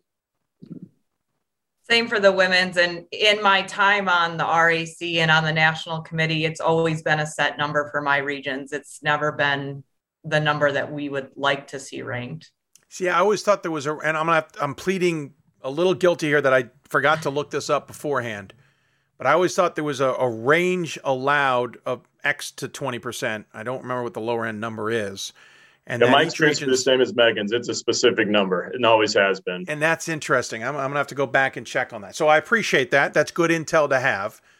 But to that point, not only do we have 10 regions, but when you take percentage of a region by default, especially when they're smaller, you're going to end up with more ranked, not especially when they're smaller, just the way the math works. Just trust me on this. You end up with more ranked, not only because you have 10 regions, but because you're maxed out in every region. So great. We had 13 in region 1, I think, in either men and or women, or Northeast region, I should say, in the past. Now we have region 1 and 2, and really we're at what, 15 or 16? We are ranking a lot more teams, Dave, and I don't know what Megan's experience with that was. That is the thing we found most difficult, is the number of teams we are ranking, and our traditional resume for a regionally ranked team has been diminished some. So we are now ranking teams with much lower winning percentages and much lower strength of schedules, because we simply are progressing. It's 20 plus more teams that we're ranking. And so those resumes and what a regionally ranked resume looks like has been watered down a bit from previous years. Megan, your thoughts? Yeah, for sure. And not only that, but, yes, we're ranking more teams. They're maybe not as quality of ranked teams when you get into some of the lower numbers. But it also just kind of, like Mike said, I guess I don't know how to say it better, but it just diminishes it a little bit. And so it is going to lead to lengthier calls. And I don't think this is specific to basketball. I think there's been very similar feedback for all of the NCAA championships so far. And I hope that feedback is taken into account when we move forward next year with the number of teams per region. Yeah, like not use the maxed percentage. I know in soccer, I think I heard they were struggling with the same thing. And it's a comparable sport considering numbers wise. It kind of feels a little deja vu. I don't remember if either of you remember what I'm referring to. I think you would. The once ranked, always ranked mentality that we all thought would be a great idea until teams had 22 ranked opponents, because there were teams in the first week that would never have been ranked otherwise who are still stuck in there. And so you had this number and this data point that got oversaturated and didn't help the equation, though it helped teams get in the tournament. Don't get me wrong. To some degree, I assume you're still looking at and I agree, loaded question, because I know we haven't gone down this road yet technically with Iraq's, but the results versus regionally ranked opponents, I assume you're still going to dive into that and go, okay, they're X and Y against the number 2, and they're X and Y against the number 10, but that number 10 doesn't hold the same weight as the number 2, right, Megan? Absolutely. I think it's a whole resume and the body of work. And I think where those ranked teams' wins or losses lie has a lot to do with that resume for that particular team. Is it? Yeah, Dave, as I mentioned before, I think the ability to discern how good a regionally ranked win is going to be a work the committee is going to have to go over and over and over, because 4 regionally ranked wins from one team could be distinctly different, better or worse than 4 regionally ranked teams from another. They're not going to be equal. And in some cases, that gap is going to be very significant in the quality of that regionally ranked win. Or even those 4 to another team 6 or 8. And I'm literally can think of scenarios like that.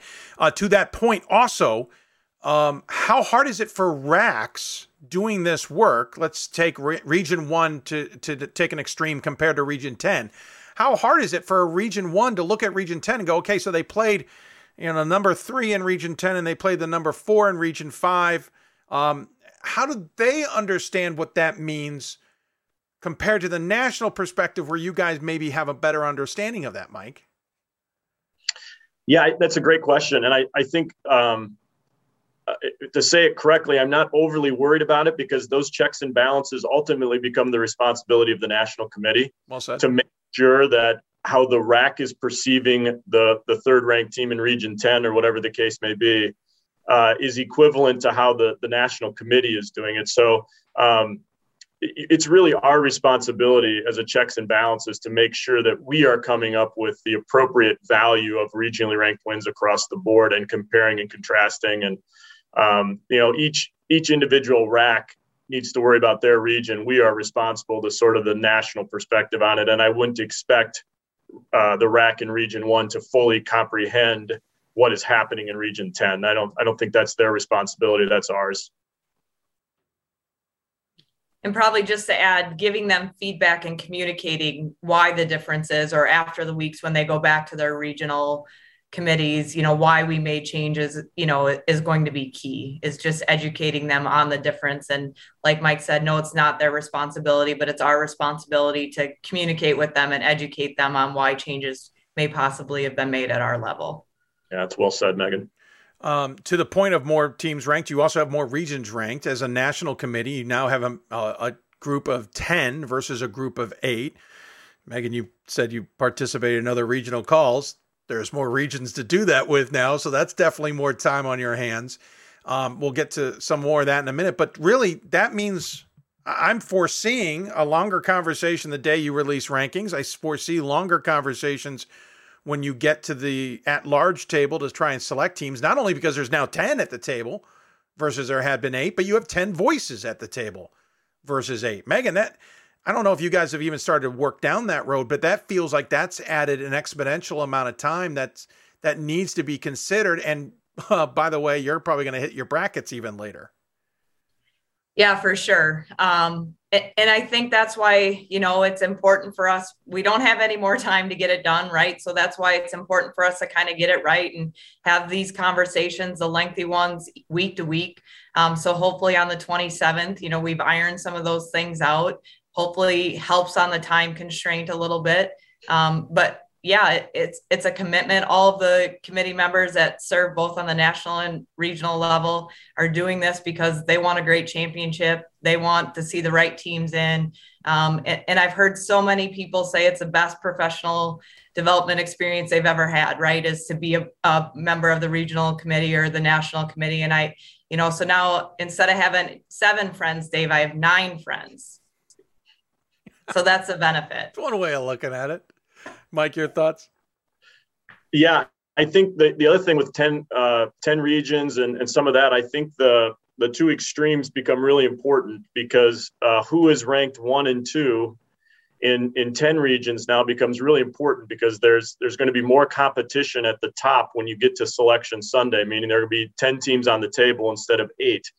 And so the order at the top is really essential. And then the order at the bottom is because who we put in at the bottom is going to significantly impact resumes at the top, if that makes sense. And so, I think I'm anticipating us having some very lengthy conversations to make sure we have the right teams at the top because the battle to get in is probably going to intensify a little bit. And then the right teams at the bottom because that's going to influence who's at the top. So those conversations on the edges, I think, are going to intensify.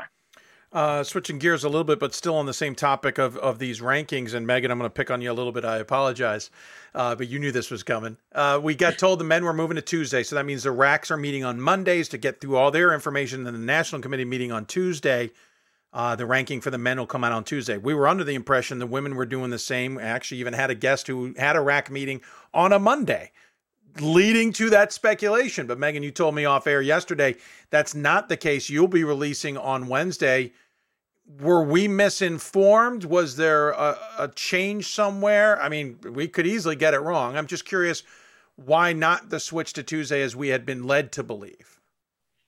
Yeah, I think it was just a matter of, Mike and I had just started meeting jointly and to discuss the way things would be handled between the men's and women's committees. And so at that point, they had already made the decision to move to Tuesdays. And it was already sent out to the regional committees that we would be releasing on Wednesdays. So I think some regions made an attempt. I know I made an attempt in Region 9 to move to Mondays in case we go down that path in the future. It didn't work for a lot of my coaches' schedules after things had already been set as is. And so some regions moved to Mondays, some stayed on Tuesdays. We're going to continue with Wednesdays, I think, with the hopes of having conversations with the men's committee about it this summer and getting on the same page moving forward. Well, to that point, yeah, I was going to say, is there almost an essence that you as both committees coming together to chat needs to happen even sooner than what we've normally or what has normally been the timing? I think we've already begun doing that. I think we meet on a monthly basis. So Mike and I are pretty in touch with things. And We meet with our NCAA reps as well, and just making sure our championships are looking the same. Opportunities for student athletes. Obviously, a lot of that came to light last year at the Division I level. So we think and not as much at our level. I think we talked about that the last time we were on. But it's still important to both Mike and myself and our committees to make sure we're on the same page and making decisions that benefit both men's and women's student athletes. Sure. Can understand that. Mike, how do you see the Tuesday release working? Yeah, I mean, it was pretty simple. Our rationale, we've talked about it before. We felt like there are so many games on Tuesdays, and we would do our rack on Tuesday and our national call on Wednesday, and we would have these games that everybody would know took place Tuesday night that were not a part of our conversation, but sort of spilled in at times to say, well, we're going to put Team A ahead of Team B this week, but Team B just beat them last night, but we couldn't do that, and so it just, I think, cleans up some of that a little bit. And we'll see how it works out. I will say my Sunday night was a whole lot busier this past week than it was in the past, as we tried to get, some of our straw poll stuff. And I tried to look at all 10 regions before the rack calls on Monday. So it intensified my day off a little bit, Dave, but that's okay. I think, we'll see how it goes. I think it's a little, I don't know if cleaner is the right word, but it's just going to let us have as many results available to us and not have kind of the confusion of a Wednesday ranking come out with games that took place Tuesday that we're not counting. Or Wednesday games that are about to happen. Correct. Which also kind of follows along with our rationale for the alphabetical order, right? Like it takes some of those questions out of play that week one when we don't have those results. It's kind of the same thought process. You just don't want tough questions. I don't. I'm sending them to you this year. That's what I was told. My Go job ahead. It doesn't mean it doesn't come back to you. Well, I'm the schedule thing's interesting because I did think of that. I thought a lot of teams tend to have a Sunday and or a Monday off. Allows the coaches to have that time. But that said, condenses that week a little bit, but then frees up the middle of the week. So I'll be interested to see how it plays out. We'll look forward to hearing more about it. A couple of things I wanted to check on a couple of things just moving forward. First off, it's men who have priority in the opening weekend, women the second weekend. Am I correct? We have that right? Yes. Okay. Yep. I'm going to emphasize that for you listening at home. Men's teams have priority the first weekend. Women have priority the second weekend in case two teams could possibly both host. I ask this every year, so I'll ask it as I always do. How do we make sure we don't have a year where a men's program, in this case, women had priority, or in this case, like it'll be women. How do we make sure that you don't tell them, hey, we're going to have X host, and then when the bracket comes out, you change your mind and the women were going to have different plans and it all got fouled up. How's the communication? How do you guys make sure that everything you do, change, whatever, between committees that could impact the other is going to get to the other committee? Left that one wide open for a toss-up. You just wanted to see who'd jump at it first. I did. It's just like everything else. Like, right, we're in communication on Sunday night. Our NCAA liaisons, when we're working on the bracketing, we have 3 screens going, cell phone, so it's just going to be about communication and make sure we get it right. We don't want to say, hey, the men have priority at Wheaton, so that I'm just using them as an example. So they're going to host, and then we bypass Wheaton women as a host, and now they don't, So that's just going to be about, again, us being on the same page, communicating with one another, and I think that's a pretty easy answer when you're talking about the best student athlete experience. So. Yeah, and you can kind of see this stuff coming, right, Dave? And you can see that particularly the opening weekend when you have men's and women's teams from the same school that are potentially going to host. So we'll start asking those questions as soon as we can. But Megan's right; it's just a matter of making sure we communicate throughout the process.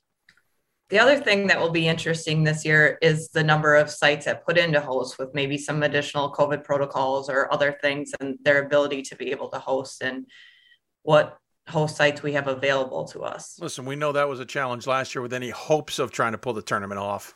The hosting was a major component of that became problematic. So we don't need to rehash that, but I totally appreciate what you say there. That's a great point. Couple other things. Do you have any plans? I don't remember if this has happened in the past. I know we certainly do it on our mock rankings. Any plans to and I use the word cheat, a little tongue in cheek here, but you know who's going to be in the tournament for at-larges for the top portion. You just know that they're going to be in based on resumes you've been working on for weeks. Is there an element of saying, listen, we don't need to go through the whole step-by-step process for teams 1 through 6 here. Let's just put them in now. We know it's done and dusted. Gives us more time. Is there a thought there, or will you go step by step? Mike, we'll start with you.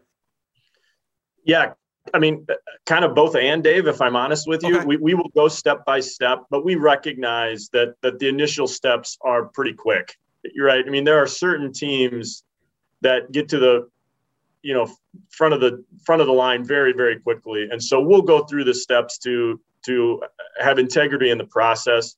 But we also recognize the first 6 are probably very obvious, and we go through those relatively quickly. Yeah, very much the same on our side of things. We are actually putting a subcommittee together within our national committee to kind of start talking about those things starting after week 2 rankings come out, and just start talking about bracketing possibilities and potential host sites once those bids are in. And so do a little pre-work if we can, but obviously we know there's still some time left and lots of things can happen, but hopefully that makes things run a little smoother on the 27th. Not to get ahead of things a little bit, we all kind of understand how the hosting works. It tends to go to teams that are regionally ranked and have the best resumes, though geographics can certainly throw a monkey into that a lot of times, depending on who you end up selecting. But is there any effort or any thought to saying, hey, we're celebrating these schools because they're getting a chance to host, and finding a way of I'm not sure the right wording I'm looking here. I had a half hour to think about it. Kind of state who your hosts are because of X, if that makes any sense. Not because they're hosting because the men had priority, so you had to find another women's host, but saying these are the best teams on the bracket. Yeah, I left it as so potentially having both men's and women's as hosts. I'm not sure. No. I'm sorry. Yeah, I bungled it 6 ways a Sunday, but saying that, listen, we know these are the top teams in our bracket. We understand that 1 through 8 or 1 through 16, pick a number, 1 through 12, I don't care. We know these are the best teams on the bracket. We've positioned them as such, realizing geographics and hosting play a role here, but you're celebrating that they are our best. We think they're the best teams on the tournament. FYI. Does that make sense? Like revealing that kind of information prior to the selection, or after? Prior to the selection would be amazing. I was thinking it would probably go hand in hand with the selection / bracketing. Yeah. But however, is there a thought to? Because I say it because in years past, there's always been this talk like, yeah, by the way, these are the top 16. We just can't say it. Or we want to say that these are the top 16. We're just not going to do it, or whatever. But there's been push, it felt like, and granted, we've been 2 years from this, so things could get derailed, that we want to showcase and say, just like they do in other divisions, these are the best teams in Division III. They have been bracketed as such because we feel that way. Do you think you can make that kind of move, or is that something maybe still a little further down the road? No, I guess my answer would be is I think by giving them a host site, we're sort of acknowledging that as long as we are recognizing there will be times that geographics and the shared host situation, meaning you may have a men's and women's team who both warrant being in a top 16 or a top 8 situation, and because of the hosting stipulations can't both do it. So broadly speaking, Dave, yeah, we could acknowledge these are who we think are our top 16 within reason, with people understanding that there may be teams that can't host for reasons unrelated to where they are in terms of the actual value of their resume. But by and large, Dave, the 16 teams that get to host, by and large, are your best 16 teams, as well as we can manipulate it within the constraints of the process. Fair. Yeah, I might be thinking of a grander thought, but Megan, go ahead. Yeah, I think, that's pretty much what those 16 teams are without us coming right out and saying it. And obviously there are a few instances, right, where we can't have flights or the driving distance or whatnot. But I think for the most part, that's true. again, when we look at it, like for us to definitively say like this is a top 16 too, that's going to end up in a lot more phone calls for Mike and I, and why we might not have gotten that right. So I think we do say it without saying that specifically. Okay. Just looking for new cool bells and whistles. That's all. Looking for some fun. A couple quick questions. By the way, one person tuning into the show, listening in Villanova, believes they're 5 or 10 miles from Mike's first coaching gig at Eastern. They wanted to give a little shout out to Mike. Says you won't recognize the area, but they wanted to give you a little shout out. That's St. David's, PA, right there. There you go, sir. Well done. Eastern having a good season this year. They are. One of the things that the basketball's pushed a little bit, by the way, I'm avoiding one of the bigger questions that's going to be last, has been the non-conference v. conference first-round games. It's something that both basketball committees have strived on. Unfortunately, due to restrictions, you've been hosed and haven't had conference v. conference games on the second game, especially in places like the Northwest, Skyhack, Texas, elsewhere. We had a trial balloon that I think is still in place that for all Division III sports, you don't play conference v. conference in the opening round. That affects more football than a lot, or some smaller sports than anybody else.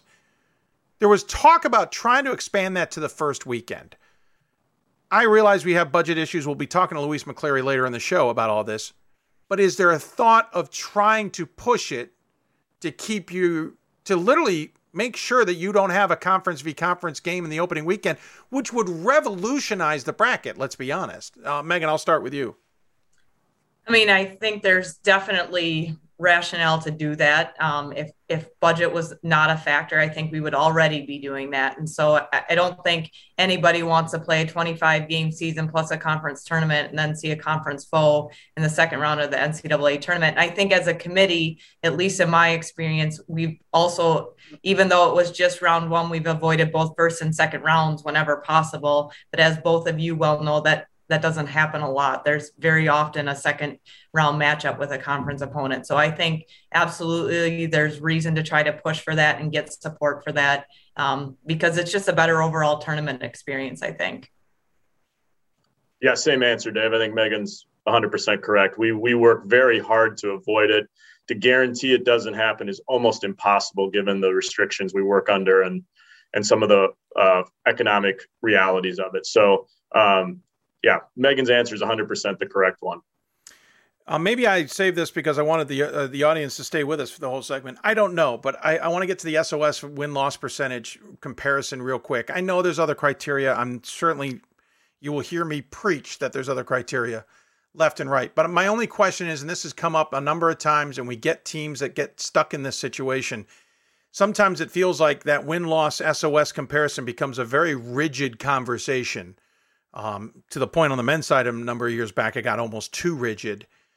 And it feels like it's more of a bell curve. There's times, and Fred Rogan's going to be on later in the show from a Southern California perspective, who kind of voices his frustration about it. But there's times it feels like we reward a team who's got an insane SOS, but let's be honest, didn't win more than less than 2/3 of their games. But then we don't reward the team that, has a weak SOS. Maybe it's because their conference drove that ship. They only have 2 losses on the season. To some point, it feels like we sometimes get hyper-focused on the strength of schedule and not reward a team that just flat out played 28 games and only lost 2 of them. Is there a thought of the bell curve or some type of way of saying, listen, at some point the win-loss has to win out. At some point the SOS has to be ignored, and vice versa, to allow maybe more teams that have had successful seasons in the tournament versus teams with 9 losses? I know it's a loaded question. We haven't gotten to the end of the month, but it also is one that comes up all the time. And Mike, I'll start with you. Yeah, I'd have a couple answers to it. One, I'm going to sort of reject the premise of comparing them directly, winning percentage versus SOS, because what the men's committee would articulate, what I try to tell our committee, is what we're chasing is quality wins. We're trying to find teams that have won a significant percentage of their games against a quality schedule, but have really good wins. So if you do the comparison of a team that is, say, 17-9 with a really high SOS, That's not compelling to me unless they have 6 regionally ranked wins. Well, that kind of is then. I mean, that's a team that has played a lot of good teams and has beaten them. The flip side of that is a team that is 24-2 with a pretty low SOS. If they haven't beaten anybody of merit, a regionally ranked win or a high quality win, then that resume is going to be weakened as well. If that makes sense. I think it is tough to just take the 2 categories without the other parts of it and say which one is more valuable, because it really is it depends question about whether or not those other criteria are met. That being said, Dave, everybody would recognize there is a winning percentage that probably can't get ranked and can't get in. If you are 12-13 and you have a 650 SOS, we're not going to care. Fair. That's not enough.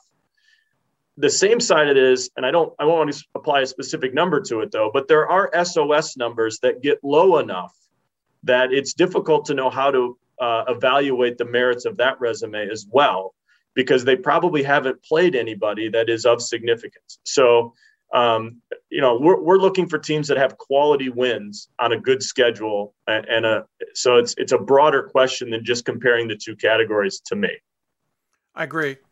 Megan, I get your take, and then I want to dive in on a couple follow-ups, because I think especially this year there could be some quirks in that could really cause some issues. But Megan, your thoughts? I think the only thing I'll add, but that those 2 categories were what made this week so difficult, right? Because we didn't have results versus ranked opponents or those quality wins necessarily to evaluate. And so we had a lot of discussions. I would have a hard time saying a team that didn't win more than 2/3 of their game with a high SOS is being talked about. I mean, maybe, but there used to be a hard and fast number, right? Back in the day when I was an assistant coach, it felt like you had to win 20 games or you weren't getting in the tournament. I think there's been some flex on that a little bit. I do think that the quality of wins, like Mike said, is important. The other thing I'll say is we've talked a lot in the last few years when we've actually done rankings about teams and conferences that aren't very strong. And I think we've talked a lot on the women's side, at least, are those teams in their non-conference games looking to go out and schedule quality games? So maybe their conference isn't, but there were a number of times on Wednesday's call that we looked at non-conference strength of schedule, and are those coaches making those attempts to get some quality wins to help their resume? Interesting you bring that up, because it's one of the follow-ups I want to get to. Let me get first to the quality wins versus the other, that metric. Great. You're looking at quality wins, but if 6 of those wins are tremendous, but they've got 9 losses, are we looking at the losses? Are we looking at it and going, well, great, 6 quality wins, but 4 of those 9 losses are not very good for a team who's supposedly good. Are the losses being looked at in the same light as the quality wins? I would Give me the absolutely. criteria for the bad loss criteria. What is that criteria?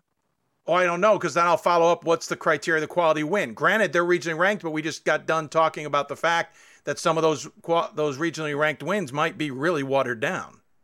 Yeah, we definitely got to compare them. One of the struggles at times is it's difficult to know where to fit in a quote unquote bad loss because it doesn't fit into a direct criteria. It's not there. And so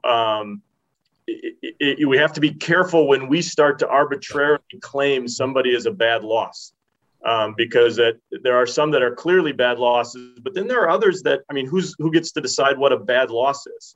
What is a bad loss? How is that determined? And so we definitely take some of that into consideration, but we've always got to be careful how much we do that, because it's an arbitrary discussion as to what a bad loss is. It's not arbitrary to say this team is regionally ranked. We can debate how good the regionally ranked team is, but you're either regionally ranked or you're not. So I will tell you, in my 4 years, obviously 1 year we didn't do it, determining what to do with a bad loss is complicated. No, and I appreciate you saying that last part about the fact that we have the results versus regionally ranked. That is where the quality win conversation kind of comes into play. And I appreciate you don't want to say what is a bad loss. It's interesting. The data rewards the winning. It doesn't look at the entire resume per se. If we're getting at, that's something worth maybe looking into more. I'm not smart enough right now. Megan, you were going to say something before we cut you off. I was just going to say, totally agree with who's to say what's a bad loss. And we even talked about it. There's so much subjectivity, especially in a year like this, where there's been quarantines and teams are coming off of one day of practice and have to play a game. But I think we do, without there being a criteria, at least in my experience, we also look at the resume of those losses. Maybe 6 of those losses are coming to ranked teams. You know, that's a little bit different than 6 losses coming to teams that aren't regionally ranked at all. Agreed. Yep. I appreciate it. I mean, it's a complicated topic. We don't have enough time. I've already gone over. So I want to get to one other thing. We talk about the SOS, the non-conference SOS, 2 things. Conferences control, for some of them, a huge portion of that SOS number, which gives that opponent or that school very little wiggle room on the non-conference side to even make a reasonable attempt in improving that. But let me throw in the curveball this year. COVID's canceled games. It's postponed games. They can't make up games. Some teams have scheduled games against opponents that was going to benefit that non-conference SOS, and it didn't happen. We're in a year where some of those numbers are not telling the whole story. That's got to be an insane curveball to try and read into numbers and reward somebody for scheduling when you don't even know who they tried to schedule maybe in the first place. I think that's difficult anyways, right? Not only do some conferences have fewer opportunities to enhance that schedule, but there may be budgetary restrictions or travel restrictions or location things that all come into play for that. I think, unfortunately, to make the decisions we need to make, we're set by certain criteria. And, you know, if we get into all the subjective things, their best student athlete being out for 2 weeks or, you know, whatever it is, we never have the whole picture, right? But if we didn't have a certain set of criteria to try to evenly and equally select teams across all the regions, we'd need weeks to put together the tournament. And I'll just say, you know, like putting my administrator hat on from being a coach, some of the things that I used to complain about as a coach, I would just like to say, be grateful that we're ranking teams for a tournament. You know, like we're going to play this thing, and what a great opportunity for our student athletes to finally get the opportunity to participate in a national tournament. I just think that's got to be the silver lining, the thing you think about. I can appreciate that. Sure. Mike, your thought real quick? Yeah, I agree with Megan that I think, you know, one, to celebrate it is perfectly correct. And unfortunately, we have to go by the criteria. So if teams missed games because of COVID or couldn't make them up or had players that didn't play, they're missing starters, those types of things, there's not much we can do with that. We simply have to make the decisions based upon the criteria we have before us and nothing else, to the best of our ability. Because once we go down that road, there's no end to it. We're trying to figure out what value do we place on how important was that starter. We're just going to stick to the criteria. It's unfortunate. It will create some cumbersome moments, Dave. We're going to have teams that are going to have 4, 5, 6 game differences in terms of how many games they were able to play, and how we handle that is going to be paramount. But it's going to be via the criteria. I mean, it's going to be, but that's going to be an interesting scenario that has not happened in previous years, where teams have that big a gap between games played. Yeah, we've normally had gaps, but we're going to have bigger gaps than Correct. We normally do. UAA plays 25, whereas another might play 29, but this is going to be bigger than that. Quickly, have we heard about changing minimums to qualify for the tournament this year? D2 just passed it. That's why I ask. Mike, go ahead. Yeah. So my understanding is, it's still the 70%, but we're doing it based upon 70% of intended games, if that makes sense. So we're in essence not going to hold anybody. Got it. We're going to take the resumes of what they've gotten, unless they were unable to play very many games at all. And we don't really have anybody that falls into that category. I think, given where we're sitting now, Dave, everybody I'm aware of that we are considering is going to get an ample number of games played. And we can certainly have allowances made and stuff like that. Yeah, we're in pretty good shape, grand scheme of things. Hey, listen, I took far more of your time. I'm running behind now, and I really feel bad. We could talk more about this stuff. We can get into the nitty gritty, but we'll save that from another time. I really appreciate the time you gave us, the insight you provided as well, and the patience you gave me. We always give the final word to you all, so I'll start with Megan. Any final thoughts for those tuned in? just thank you so much for all you do for D3 Hoops. And probably nothing more important than the panel you had before Mike and I, and the opportunity that you had before for those people to have a voice and for Gary to speak out. And I just thought it was awesome. So today's been a marathon of a great day, and we were probably just the ones that people took a lunch break for. I haven't taken mine yet, but I appreciate that. Mike, your thoughts? Yeah, well said, Megan. I've gotten to know Gary a little bit from some of our ABC stuff together, and just appreciate who he is. And I've known Larry Anderson for a long time, back when I was at Gordon playing his MIT team. So another good friend, and just excited to be at this point, Dave. Right, that we're starting to grumble about regional rankings and all that sort of stuff. It's fun to be at this point. I agree with Megan. Every day I kind of remind myself it's just great to be here on the verge of a tournament. Better than the conversations we were having a year ago. That's for sure.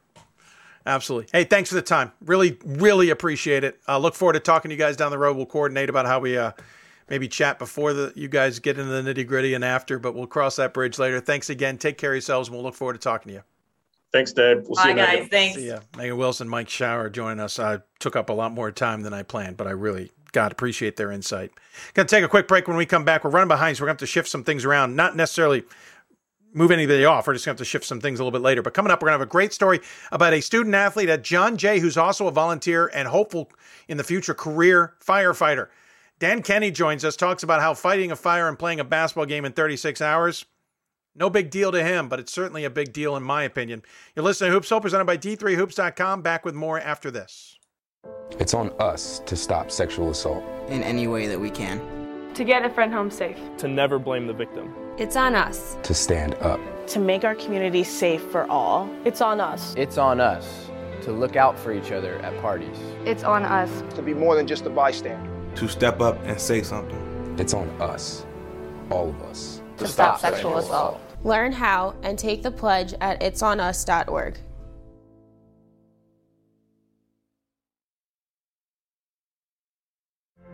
Football has taught me a lot throughout my life. It's definitely had a huge imprint on who I am as a person. Competing at a Division III level created that opportunity for me to go to college. Not only was I the first one in my family to graduate college, but I was really the first one to even go. Being the first one, I'm breaking that cycle, and now that I've graduated, I'm not sure what's the next step, but I know I have a lot of doors open. And a lot of those are open because I played football and ran track here at Otterbein. There are over 480,000 college athletes. Only 2% would go pro. That means over 470,000 will not get a shoe contract. No autographs. No private jets. No fan clubs. No Hall of Fame inductions. Instead, they will walk away with something much more valuable.